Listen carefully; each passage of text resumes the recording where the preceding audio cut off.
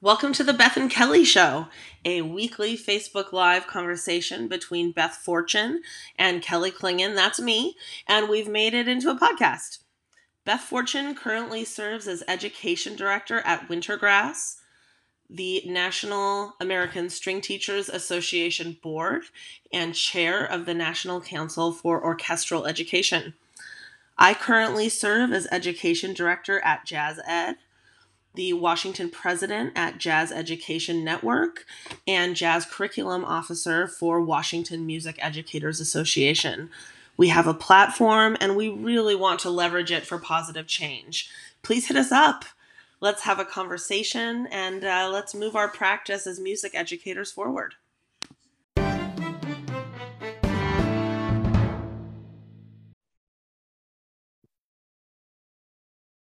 It's another Friday. It is 2 Fridays in a row that Kelly and I have rallied to the Zoom.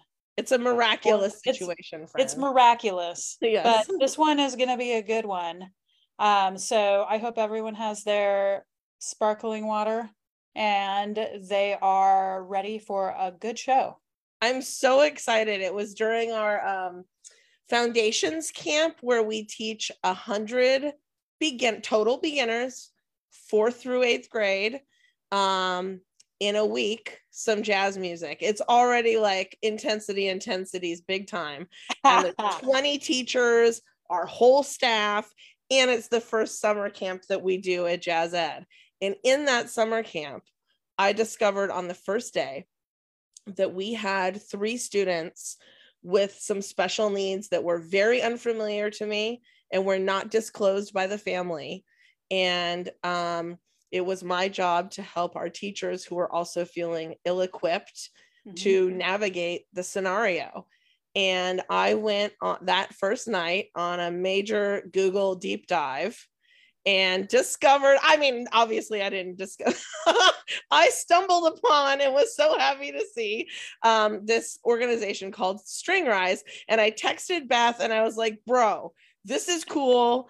Does this exist for band also? P.S. Let's get this person on our show. And here we are. That's right. This is Nicole Melrose, and we would love for you to introduce yourself. Yes. Yeah. Well, thank y'all so much for having me on. You all know, I'm founder of String Rise, and really this story starts all the way back to my own why I started this. Goes all the way back to when I was 11 years old, and I had grew up in a home with a lot of trauma in it, and I'm first generation. So my family are all came to the States actually from Lebanon. So they fled that civil war. And so upon coming over, and trying to acclimate, essentially to this world, I was born here, but we weren't talking about like a better future. We were very much stuck in trauma loop in our home. And I got this letter in the middle school that said, hey, come out, try out all the instruments, at this, and the teacher was teaching band and orchestra at the time. And I had decided that I was going to play flute, and I'd zeroed in on that. And that was my decision. As I was leaving, the teacher tapped my shoulder and she said, hey, did you try the violin at all? And I looked at her as if that was the most nerdy, hideous thing that she could ever ask me to do. It was like, why in the world would I ever touch the violin? And she put it in my hands.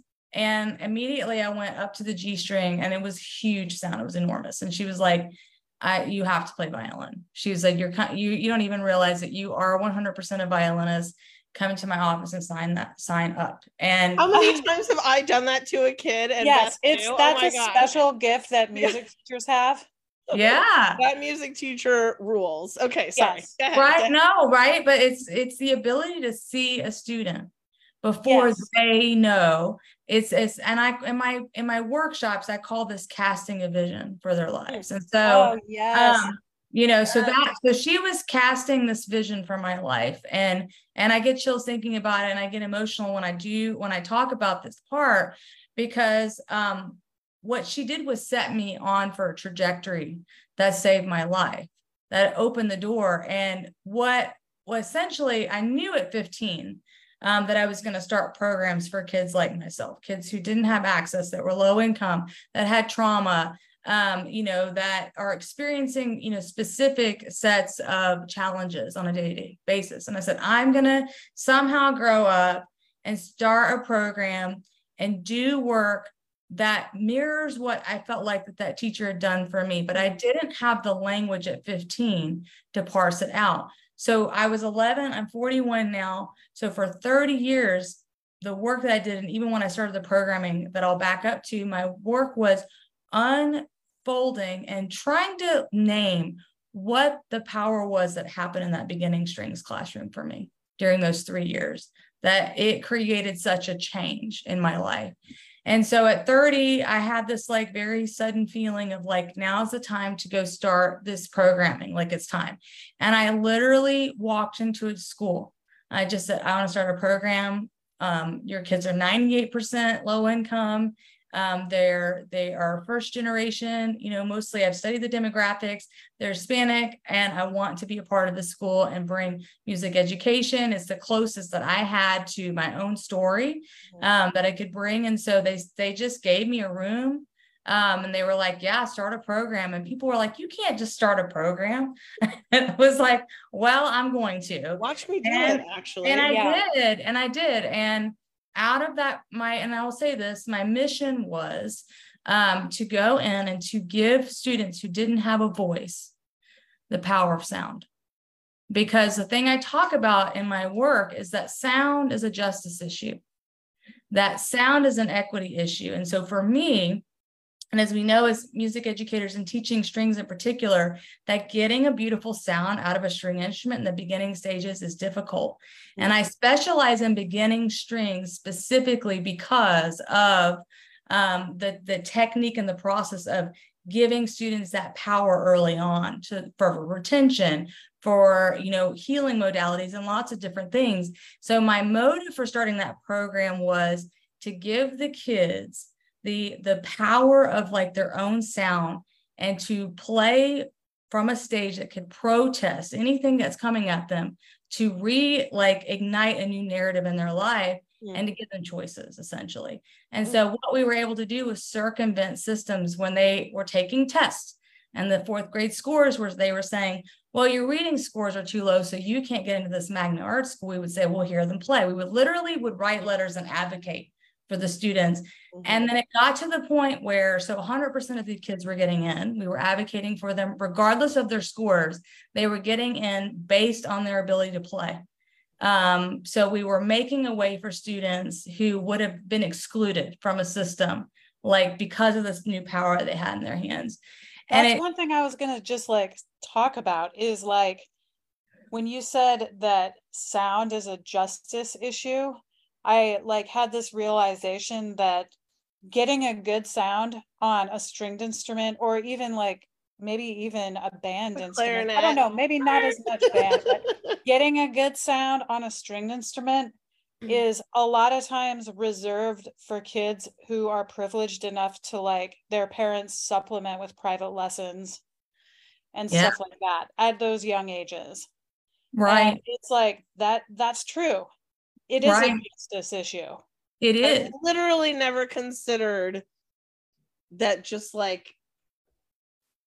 that voice itself is a justice issue.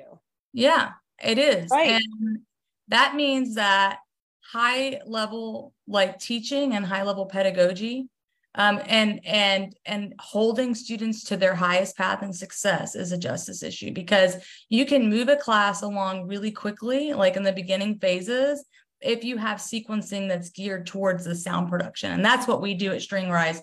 And essentially that was my role. As I said, do I want to become a nonprofit and take this thing as a nonprofit, or do I want to do something different?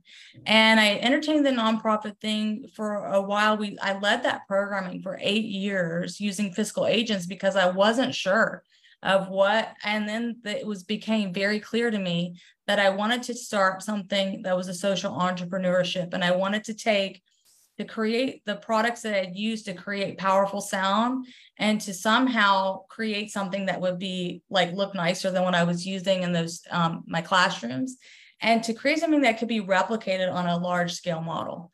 And so that was the birth of String Rise. And that came about, my twins were born in 2020, and I had started the process of developing the box instrument kits and all that behind the scenes. Then when they were born, we were in the pandemic.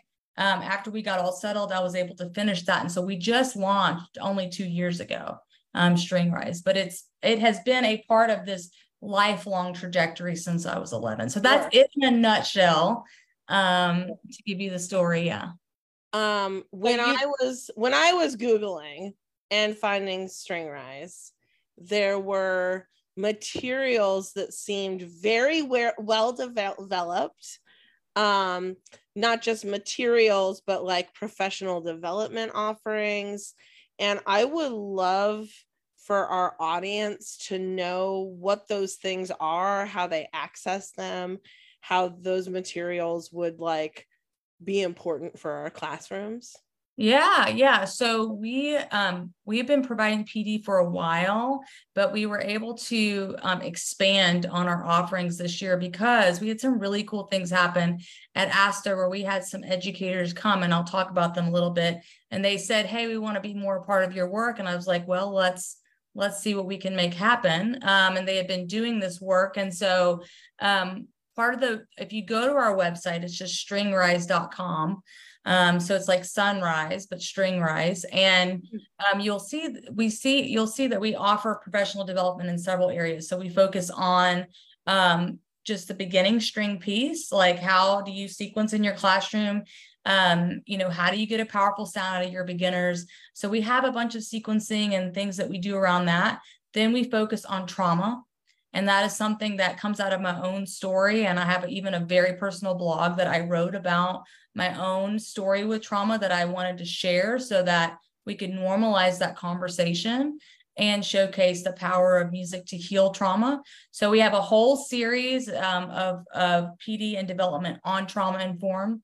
And then when I was at ASTA, Annie Ray, who is in Annandale, Virginia, she came to me because she had used my box violins and box viola, cello, a whole thing. She saw, and this is what I love about the products, is when I put them out into the world, I had my desire, but the world saw other facets to them. And so when Annie saw these kits, when they were released 2 years ago, she had been wanting to start an inclusion program for students that had disability. And she saw these instruments as the perfect way to give students access and to create sequencing so that they develop the skills to be able to get to a real instrument, essentially. And so out of that, she created essentially a toolbox. And so she came to me at ASTA and said, I want to, do some stuff with String Rise. And I said, okay, well, let's get together, let's chat, see how we can make it happen. And out of that, we launched the disability and inclusion piece, and we brought on Dr. Annalisa Chang as well, who has focused on, she does a lot of work around ableism and presenting on this topic for different things. So we thought, okay, let's create a series of PD, that would allow educators to choose what works best for their setting.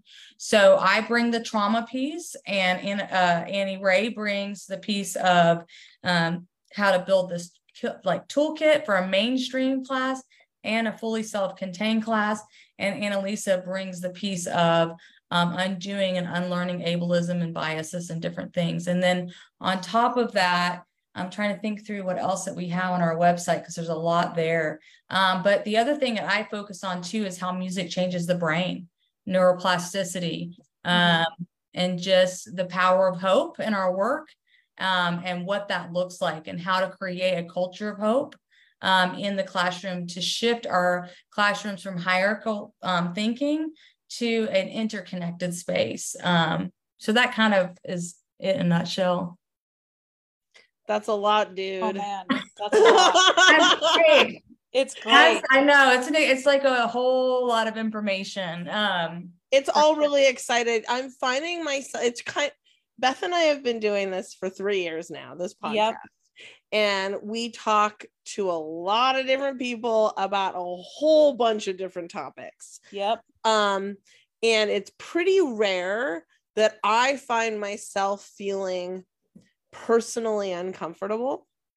And I am at this moment feeling uncomfortable. And it's probably because what I really want to ask, I'm nervous to ask. Oh, just ask I it. don't have the feel it. words. I feel like I didn't. Well, I mean, the honest truth is, I never in my music education was ever in a space that wasn't absolutely ableist. I was never surrounded by musicians who had any special needs that you could discern beyond what we see a lot in the music classroom, which is just general spectrum. Mm-hmm. Students on the spectrum. I think music teachers are pretty well equipped for that, generally speaking, because students on the spectrum are so drawn to music class. Right. And I'm not sure that, well, I'm actually positive that there's more that we could do to prepare music teachers in college to be dealing with any number of special needs. But there's really only been 2 times in my career where I had to change what I had planned to do or how I had planned to do it to think through that scenario and how to accommodate for a student. Twice in a very long career have I actually had to change my way of doing and being. And so I'm just not equipped. I don't know the words. I know there's legality around these situations. That makes me nervous. But what I do know is that I am now at a place in my career where I want every student who would like to be in our class to be there. And because of that, have removed every single admission requirement to a class beyond very basics, like what grade are you in? And that I know that there are really good reasons that families do not disclose special needs in paperwork. But when I was confronted with 3 very tricky scenarios, I was feeling anger that I felt kind of set up for me and my teachers to fail a child because we couldn't plan. Mm-hmm. And I don't love that anger was my first response. I mean, the family didn't feel that. It was just me being mad. But we hold ourselves like to really high standards on serving kids. How have I been doing things this long that I wasn't prepared? You know, Kelly, I have a theory. Go ahead. Okay. We've probably not been adequately serving kids in the past. And I'm sure of it. Probably were like okay with it because we didn't know better. Yeah. And I think that, you know, we've grown as adults, we've grown as educators, we've grown as music educators in specific. And we now know things have happened in our world where we have a new way of thinking about things. And now we know that we've got to change in order to serve the students adequately. Yeah. Well, and I think the part of the work that we do at String Rise in our workshops is we make room for people to process being new at this. Because if, you know, anger or shame or frustration is if you're not allowed to have that feeling in that space, then I feel like it's going to make it harder for you to get clarity on how to do the work. And so we actively actually had a conversation about, in our PD, making room for that as at the forefront of the PD in Annie's workshops, so that when you're preparing the toolkit, that you have an emotional framework. And then part of my work with the trauma piece is working with teachers on their own regulation as well.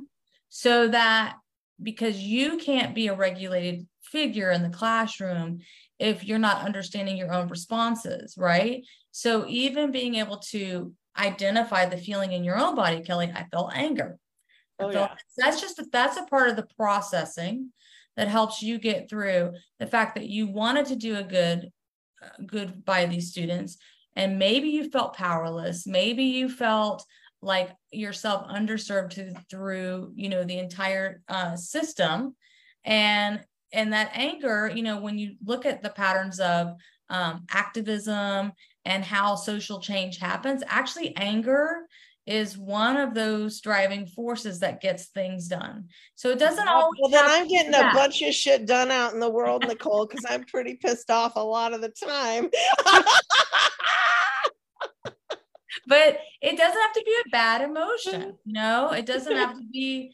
I don't like labeling our emotions as bad and good as our experience as educators. Well, I mean, to that point also, both of you as parents can probably empathize with a parent who may choose not to provide that information up front, because there's emotional baggage that goes with having a child with special needs, and probably being like pretty damn adamant and maybe even angry about, like, I want my kid to be served. I just need my kid to be served, And I think sometimes parents just, they're desperate to get their kid what the kid needs and what other kids get. And we've got to be able to empathize with folks and understand why they might withhold information. Yeah, and I think developing the one thing I've seen Annie Ray do, and that I've done, in my work, and the things that I've learned, when I didn't speak Spanish and I had to figure out how to connect with families and parents, is that, that relationship piece, is really powerful. And I saw that playing out when Annie and I had a lot of discussion, and we were working on things together, that there was a relationship that was built there. But I think that by making it known that your classroom is also intended for students with disability, and that it's, using those words creates already an invitation that may already create, safety in those ways. Because I think as a parent, for me, my first priority is always to protect my child. That's my instinct. And so whatever the motives are of the parents, I can feel empathy, like you're talking about, in those things. And of course, the student only functions as a child in that space.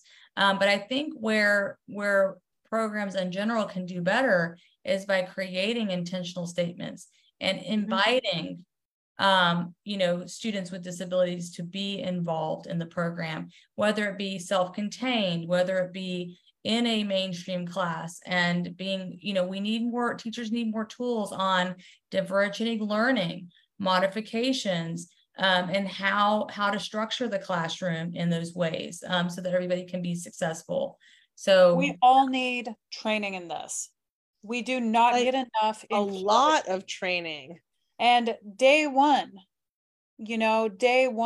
of teaching, you look at those rosters and there are so many special needs students, 504s, IEPs, we need to know how to serve them. I didn't even know what a 504 or an IEP was when I started teaching. And yet there were several students on your list.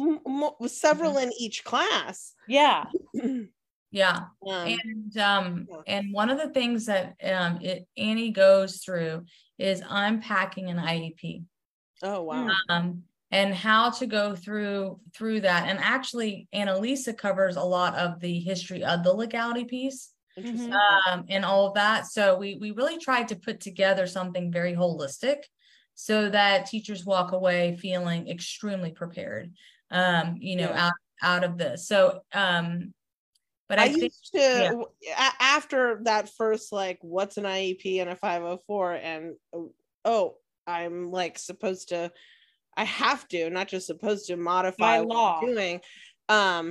Once I discovered that was a thing, I, even though I carried 350 students, I would go to the review meetings of the paperwork, and I found that to be such an important use of time. Because it was a chance for the whole team, that includes family and admin and like their case manager. Yeah, a case manager at school, to really talk about like making smart choices, like what's going to work for your kiddo, what's an appropriate modification.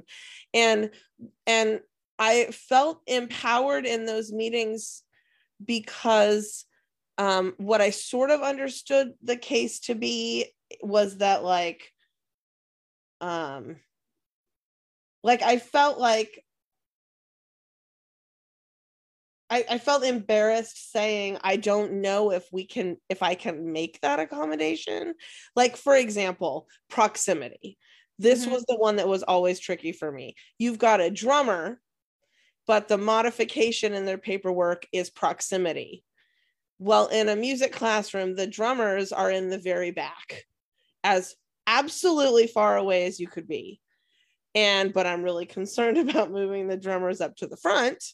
But I also have students like in the first couple rows who've got a proximity thing too. And like, how do you even rearrange your classroom for sound that's appropriate? And what I discovered in those meetings was that caseworkers were saying, that's not an accommodation that you can provide. And I was like, oh, like, okay. So maybe it's a different instrument we want to play, or maybe it's a student who's not sort of moving through the pathway as other students, so that we can accommodate or make different accommodations. And that conversation was so important. And it like puts your mind at ease when you're sitting there with the team. I mean, as a music or arts teacher, I have experienced so many times in these IEP meetings, just like, thank you for providing this for my student.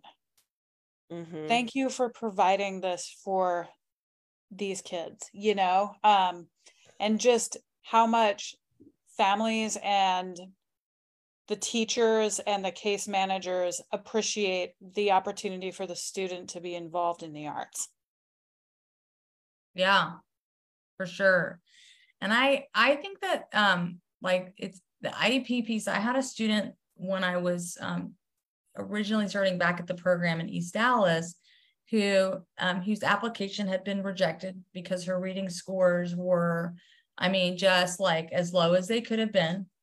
And this was a student who had been diagnosed with dyslexia. Now, it was incredible, actually, because when she played the violin, she said that she began to feel like the process of tracking with note reading was changing her brain. Like this was something a fourth grader communicated to me. Wow. She was processing with me, right? And she's saying, and I can tell that my reading is getting better. And I said, well, I'm going to look into the IEP and I'm going to find out what happened, what's going on with your test or whatever. turned out that something had been overlooked, that she was supposed to have the test read out loud to her. But it didn't happen. I was just going to say, there is always a modification for dyslexic students in test taking. Right. Even I know that. And it didn't happen. And so what we were able to do was we went to the district and we said, hey, you know, obviously it's too late to retake the test, but she didn't receive this modification. That's why these scores are so low. Will you accept her? And will you listen to her play? And then will you accept her? She got in, and not only did she get in, but, you know, the Dallas Symphony Orchestra ended up giving her lessons as well. And she's thriving. And she's doing amazing. And so the IEP gave us a framework for advocacy as well, in that. So, you know, when we miss something, to be able to also go back to that place point, but even to the point of, you know, the drummer, maybe they can't come close to you, but that doesn't mean that you can't go visit them either. You know, in terms of proximity as you're moving around the room or working with students, you know, so there's a lot of different ways, I think, to modify in a classroom. And I think that whatever ways we modify, as long as we're holding success as the priority. And I love what Annie does, because she talks about how success can look different for students, and how to define that kind of success, which is really powerful. And so, yeah, I think it's just a really important conversation, but then also teachers need those practical tools. And I think that when you went into teaching, in your first couple of years, if you can remember, what do you feel like was consuming you the most in those first few years? Well, for me, it was trying to like adhere to the structures that I thought I was supposed to adhere to. I was like, this is what orchestras do, so I need to do this. And it's interesting, like when you're trying to build quote unquote excellence in like the Eurocentric orchestral patriarchal, and the perfectionist outcome is perfectionist manner. Yeah. There's you end up like cringing or like worrying when there's maybe a special needs student that wants to be a part of it, because are they going to ruin the sound, you know? Right. And so you work really hard to like figure out a place for this person to come and be a part of things, but not quote unquote ruin the sound, you know? Yeah. And that's like a super toxic trait of orchestras, man. Yeah. Concert bands and jazz bands too. Yeah. Maybe and even more.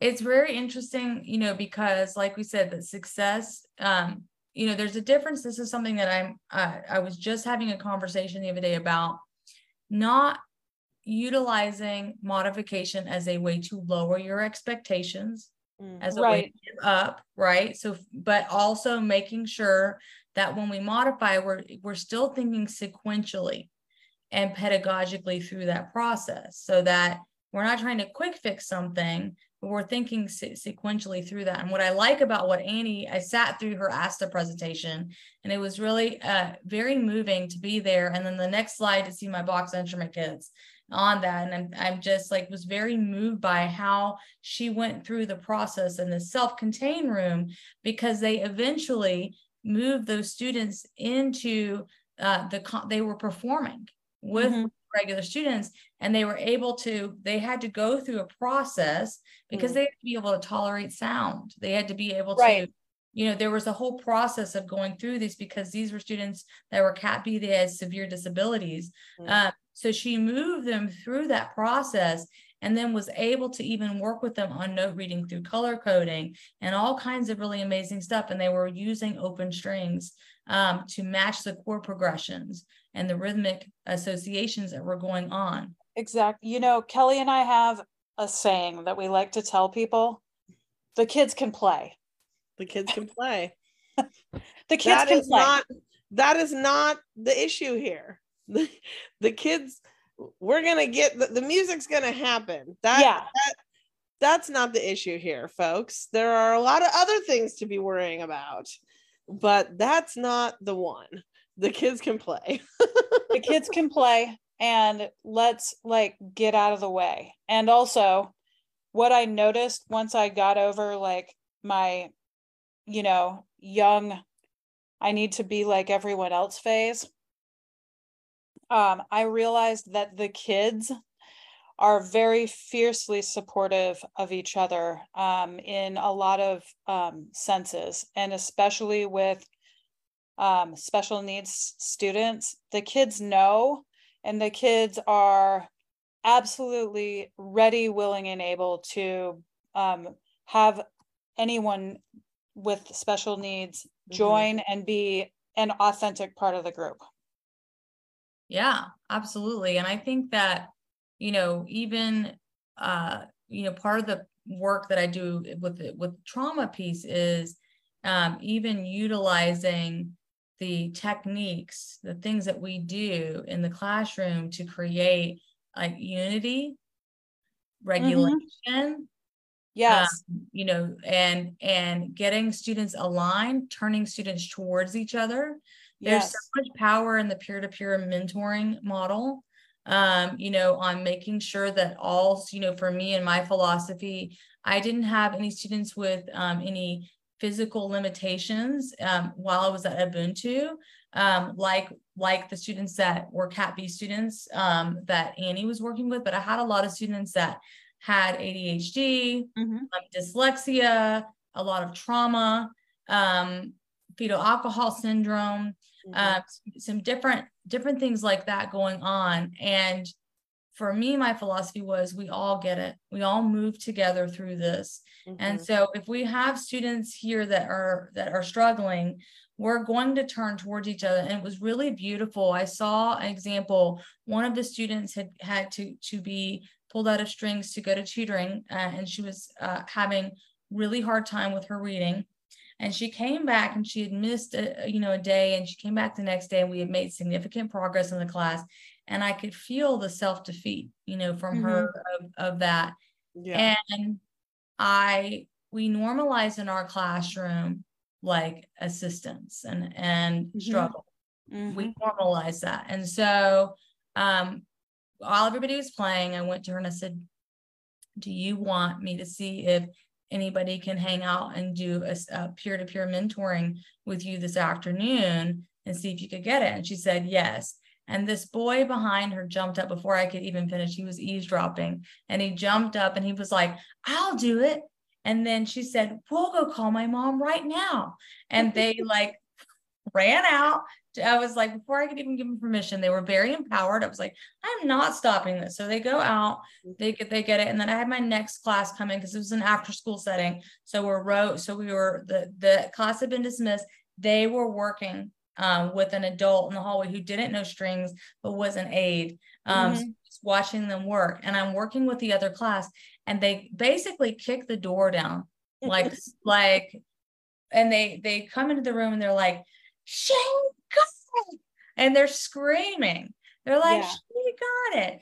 And I said, well, let's play it. Let's hear you play it. Do you want to play it for everybody? And she plays it.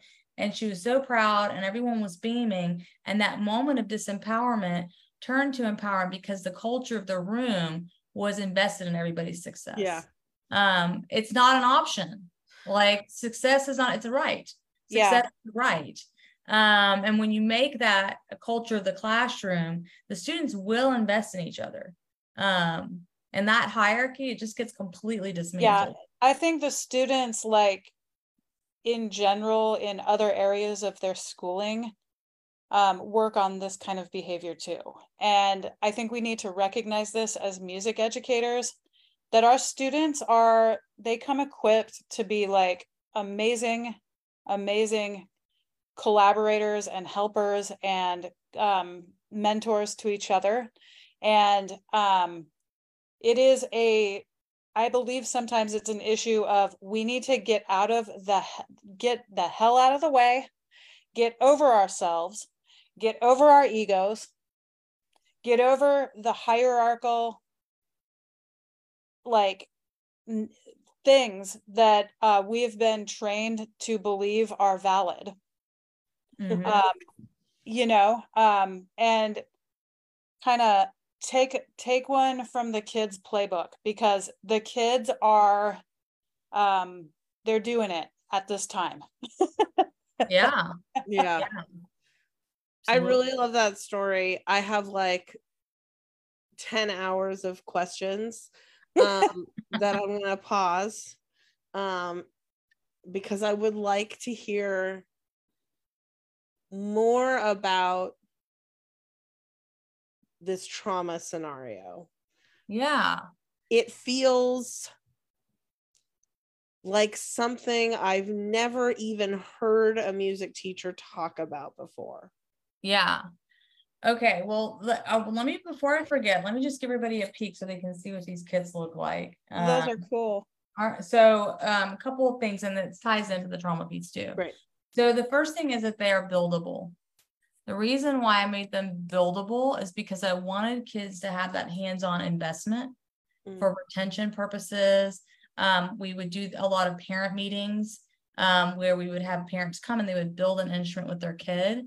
And for low SES students and students who would automatically feel marginalized from an orchestral instrument, this was a way that as a family unit, they could connect to this ownership piece. And so that was part of the reason why I made it buildable. And then you can see that it has notches here. And so for the sound production piece, regardless of your ability, you're going to be successful. Right. So if you're having trouble, you know, if you maybe need a modification, right? Well, you're here, you're set up. So you're learning this process. And it's not loud under the ear. And then we have for this D string, A string level, we have this, and then G string here. So we're learning those techniques. And then the frog allows us our hands to rest. And right now, this is our the older model frog that a lot of the inclusion teachers like. But then we also have the newer frog that looks more like the regular frog. So we have those two options. And for me, the whole trauma piece, you know, when I talked about parsing out what was going on in that beginning string classroom, I remember there were certain things that I would do when I would play at home. And I had to practice my violin actually like on the back porch, like away from everybody. It wasn't like a super friendly house where people were like, oh, you know, we're so proud of you, practice. But I remember feeling the ringtones, the sympathetic vibration against my face, and it being extremely soothing to me. In you know, my life as a child, and I started to kind of parse out, you know, what is it that allowed me to survive the kind of trauma that I did. And it was very serious trauma. What was it that allowed me to turn to be able to see? Because what we know about trauma is it makes you feel a sense of foreshortened future. Makes you feel like, and so I talk a lot about hope theory. It's one of the things that I study, and I tie that into music education. So I bring those elements in there, but to see my story was very dramatically different than my sibling's story on how we turned out. And knowing what was happening in the music realm, that music was changing my brain. That it was the process of solving a technical problem. The process of being able to do this gave me the tools to be able to survive when I left my home at 17 and trying to make a way when I didn't have support. It took me 7 years to finish my undergrad degree in music. And if it hadn't have been for the tools that music had given me, I wouldn't have survived. So then I decided, you can read my story on my blog. It's very personal, but I decided to put it out there that I had a dear friend that died of brain cancer. And it was a couple years ago when she was diagnosed. And around the time, I guess it was around the beginning of the 2022, I started to feel a sense that she was going to be leaving us soon. It really put me in a place of, I had function a lot from not feeling all of my emotions, but being very cut off from those things. And I really had to make a decision. Was I going to feel this and honor my friend, or was I going to stay in this place of, a numbing space that was a coping mechanism? Sure. And when I started to tune into my body and into my sensations, a whole world opened up to me. And I had already been working with a therapist on doing EMDR. And that's basically a treatment that allows you to take fragmented pieces from trauma and synthesize it so that your brain can make sense of this thing. And so it had already been working in the background as I was going through this. And that catapulted me into this like deep healing journey. And so during that time when I had launched, and I write about this, that I couldn't make sense of how I had just launched this thing that I wanted to do my whole life. And now I was knee deep in trauma work. I was like, oh my gosh, like this is just not making sense to me. But to me, I, felt like I'm going to make this has meaning and purpose. It's connected to this thing and I don't know how, but I'm going to figure this out. And so for me in my research, as I started to study the nervous system, as I started to study how to really learn how to regulate the things that I was feeling, and study, I talk about polyvagal theory and all these really interesting things. What I started to realize is that music itself, that music itself is a tool for regulation, emotional regulation. And one of the things that Stringrise is doing right now, working on, is creating a toolkit for teachers so that when they see a certain, so if they were to take a PD from us and they would see a certain reaction from a student that looks like a certain trauma response, that they would have a technique to somatically help those students release it in the room. Wow. So that feels like a game changer in the like it's the smartest, kindest, most musical and loving way that classroom management could exist. Yeah. Exactly. Yeah. Exactly. And we're not just working with orchestra, band, choir, general music, and entire districts. Like not just in music spaces, but entire districts, working with them on this, right? So one example would be band. My gosh, like how much breath work you're using. So if I was giving one of the things that I talk about with band people is, that immediately when you engage your breath within milliseconds, you're engaging parts of your nervous system that signal relaxation. And then learning how to have that through a trauma-informed lens is really powerful. So we train teachers on that. And there's a whole scope of things that we're working on with that. So that kind of dips the toe. I don't know if that answers what you were hoping to hear, but.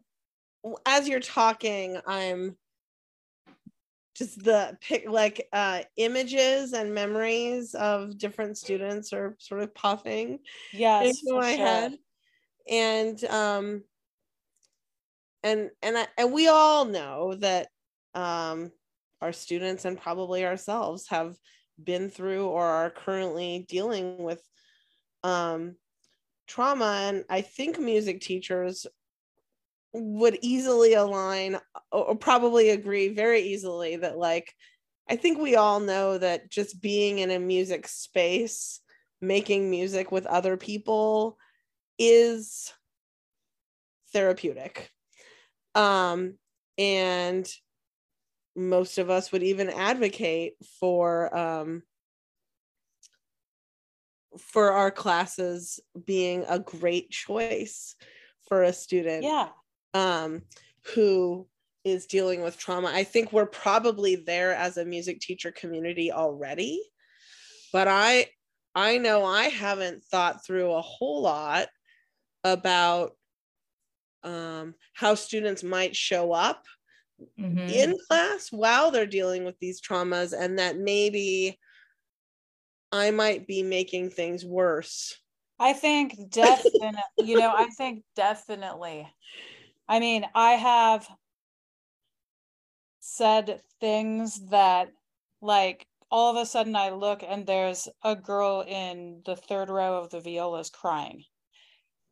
And, you know, and it's like saying something benign, but also whatever it was the last straw for that person.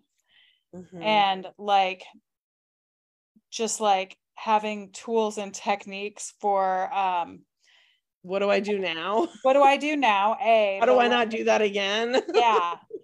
Like, how can I reframe whatever I just said in a way that isn't going to trigger somebody, or, or what can I do to help this student get services or help or assistance?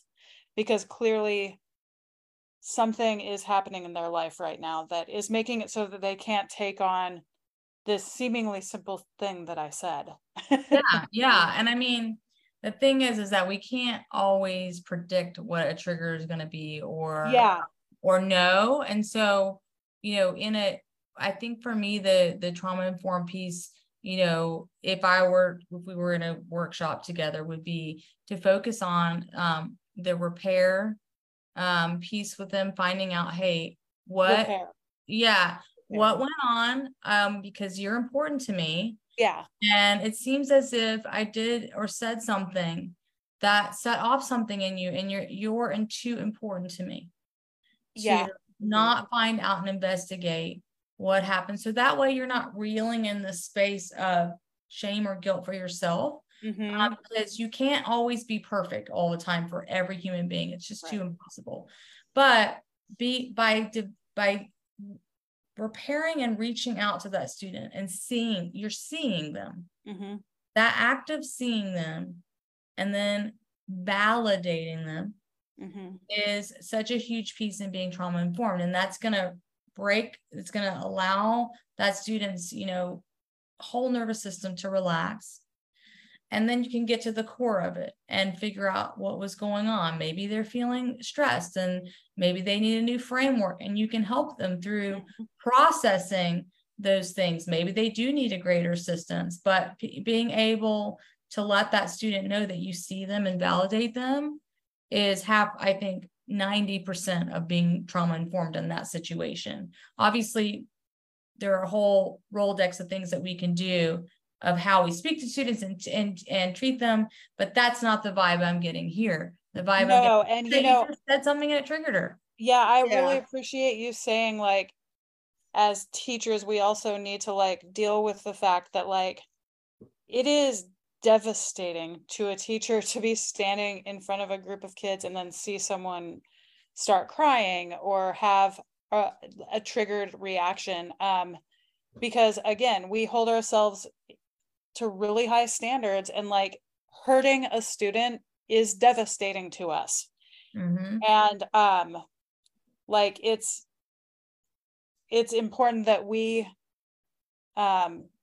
build skills, give ourselves some grace, but like also build skills to like have the courage to have the pull out conversation with that kid later, and say, you mean too much to me. Yeah. And it's kind of like, you decided to go back in the back of the classroom to the girl that had been pulled out for the reading coaching, and you knew that she was on the verge of a meltdown. You knew that she was dejected, and like, you could tell she was feeling really bad. And I bet that broke your heart standing there in front of the class. But you went back there and said, hey, what can I do?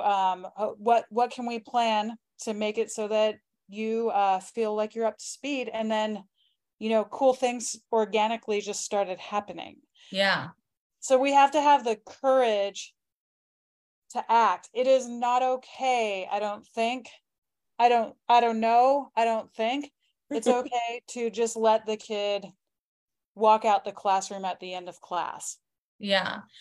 One of the things that I like, so we all know, as parents, right? When a kid is developing attachment and secure attachment, that attunement piece is really important. And it's wild. The research shows that you only need to be 30% attuned for your kid to have a secure attachment. And the 70% of the times that, you can miss it. So I'm like, okay, I'm hoping I get it at least like 32% of the time. And so, because that will make me feel like I'm not feeling as a mom. But that attunement piece, I have twins that are very different from each other. They have very different needs. I can't always be the same all the time for them, right? But I do my best to stay attuned to them. And I think that there's something to, when we start a classroom off from the very beginning, like innately trauma informed, and it's built from this place of being trauma informed, and we also create spaces where kids can come to us, right? And so I had a kid, this is a really, so one of the things that I talk about is that accountability, especially when we're thinking about working with low-income kids and students that, come from backgrounds where it's easy to be like, we're going to boot camp them into accountability. I say, that's not accountability. Accountability is about holding kids to their highest self, their highest path. And so when you are running a classroom where you're always seeing the best in them, and that you always have that space for them where you're seeing, doesn't mean that you're not frustrated. Doesn't mean you sometimes seeing the best in a student is being like, cut it out. That's absolutely not your best. Like, that's also trauma informed. Keeping all, I'm very firm in my classrooms. It's very predictable.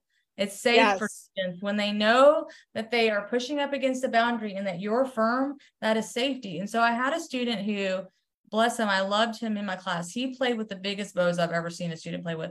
I love it. I have never windshield wipers. Yes. They were straight bows, but they were straight. Nice. Wow. Straight, but I have never seen a staccato so straight and long and fast in my life. It was beautiful, but I was like, wow, okay. So as a result, this kid likes to shred. A shredder. And a very talented kid, but I've never seen a bow move that fast. It was like really, truly, it was astonishing. And he would rush. He was a rusher, right? Oh God.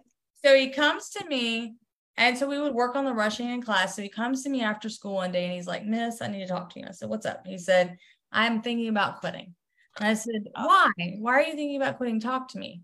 And he said, well, I'm rushing a lot. And I said, well, we can fix this, okay? We can completely fix rushing. This is not a big deal. I said, but I don't want you to quit, because when I see you, I see this future in you. And I want to be a part of that future. And I believe in you. And so when you come to me and you tell me this, I start to kind of think, okay, so you're rushing. Let's flip this around a little bit. It means that you like to be first. And he goes, well, you like to be first. And I said, well, then you know what that means? You know what that means? If you like to be first, you're a leader.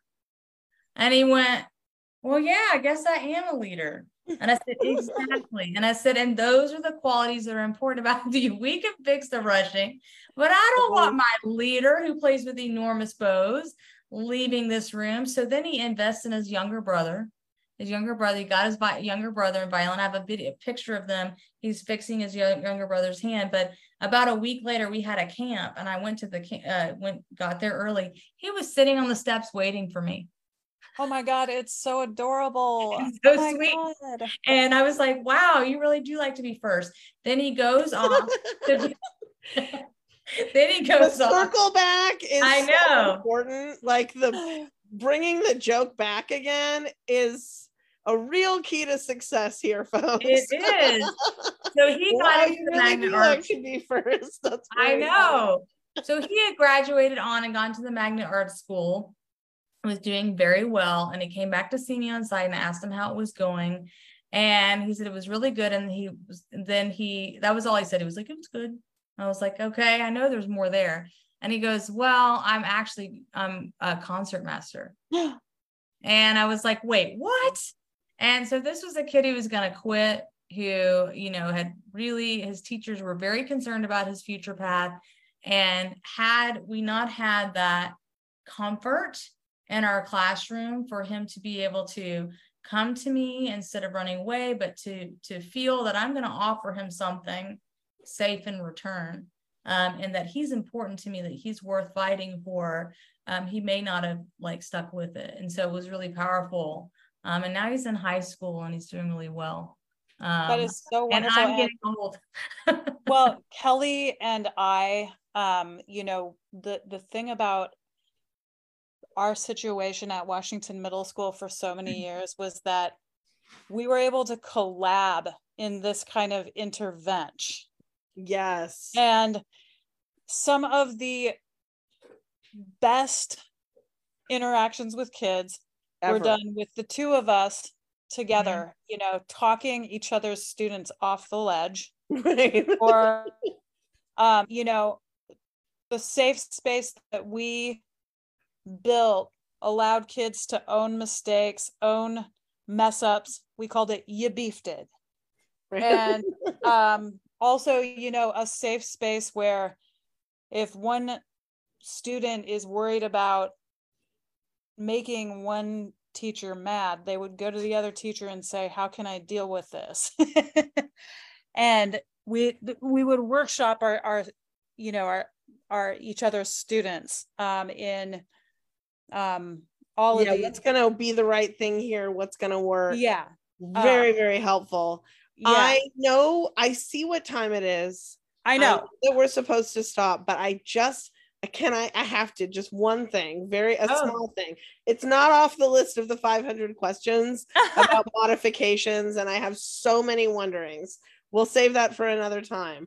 But when you, Nicole, said that you ran a tight ship, I saw Beth and my yes, body language, both of us relax quite a bit. We both were kind of like a sigh of relief, because when we talk in these spaces about like doing the right thing for a student, or like moving everyone along together, and all of these like really nice, kind ways of being in a classroom, I think that it's possible part of our listeners sort of tune it out, like, well, I mean, I run a tight ship, that's a little hippy dippy for me kind of a thing.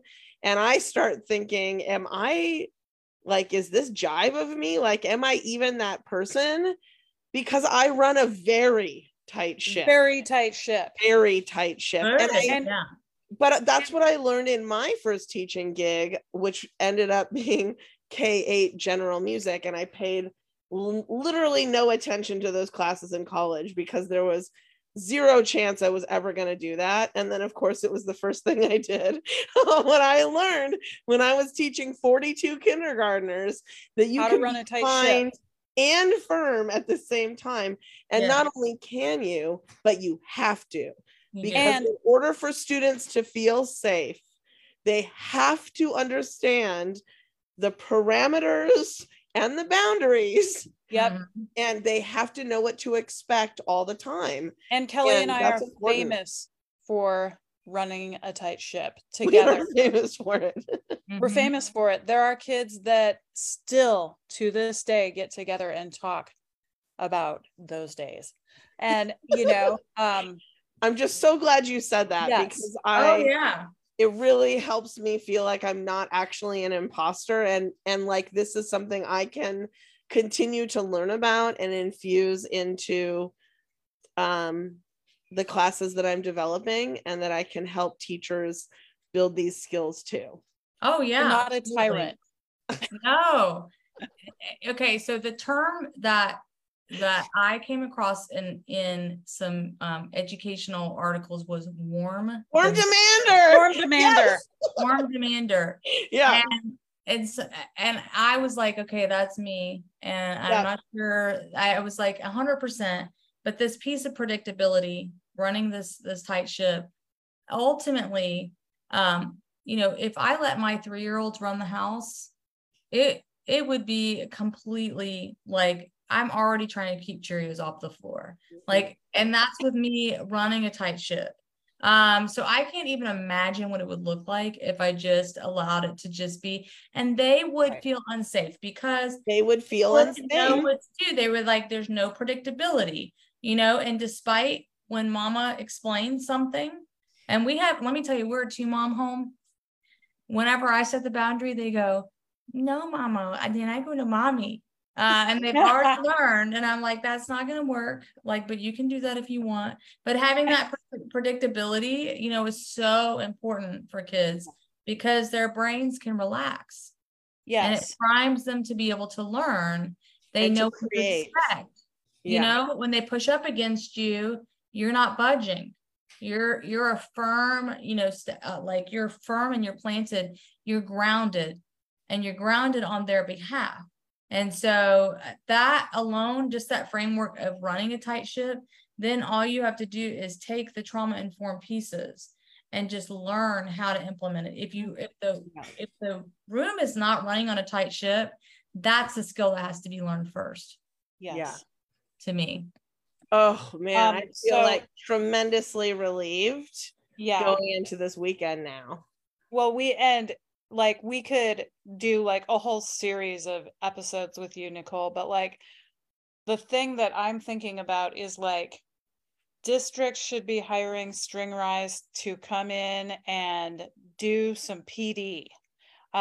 So those of you who are program directors, those of you who have budget for PD, look up String Rise and see about getting them into work with your teachers, online or in person, because all of these things are super important for us to authentically start learning how to do. And Nicole, thank you so much for this tip of the iceberg, really, type of conversation. Yeah, I have a feeling, Kelly's going to be contacting you probably immediately after this. Well, absolutely. And if anybody wants to reach out to me directly, with this, if they want to go on the website, they can use our contact form, but they're also more than welcome to just email me, Nicole@stringrise.com, as well. So yeah. Awesome. Thank you. Y'all are awesome. Thank you. And thank you. Yes. And everybody have a wonderful weekend. You too. All right. Bye. Bye, y'all. Thank you.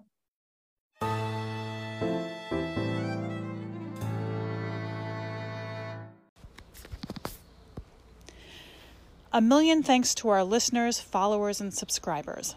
The support we receive monetarily and otherwise helps us to be able to spend time creating a quality product, and it allows us to tap into partnerships and resources to which we wouldn't normally have access. We are stoked about the journey of learning we have ahead of us, and we are delighted you've decided to join.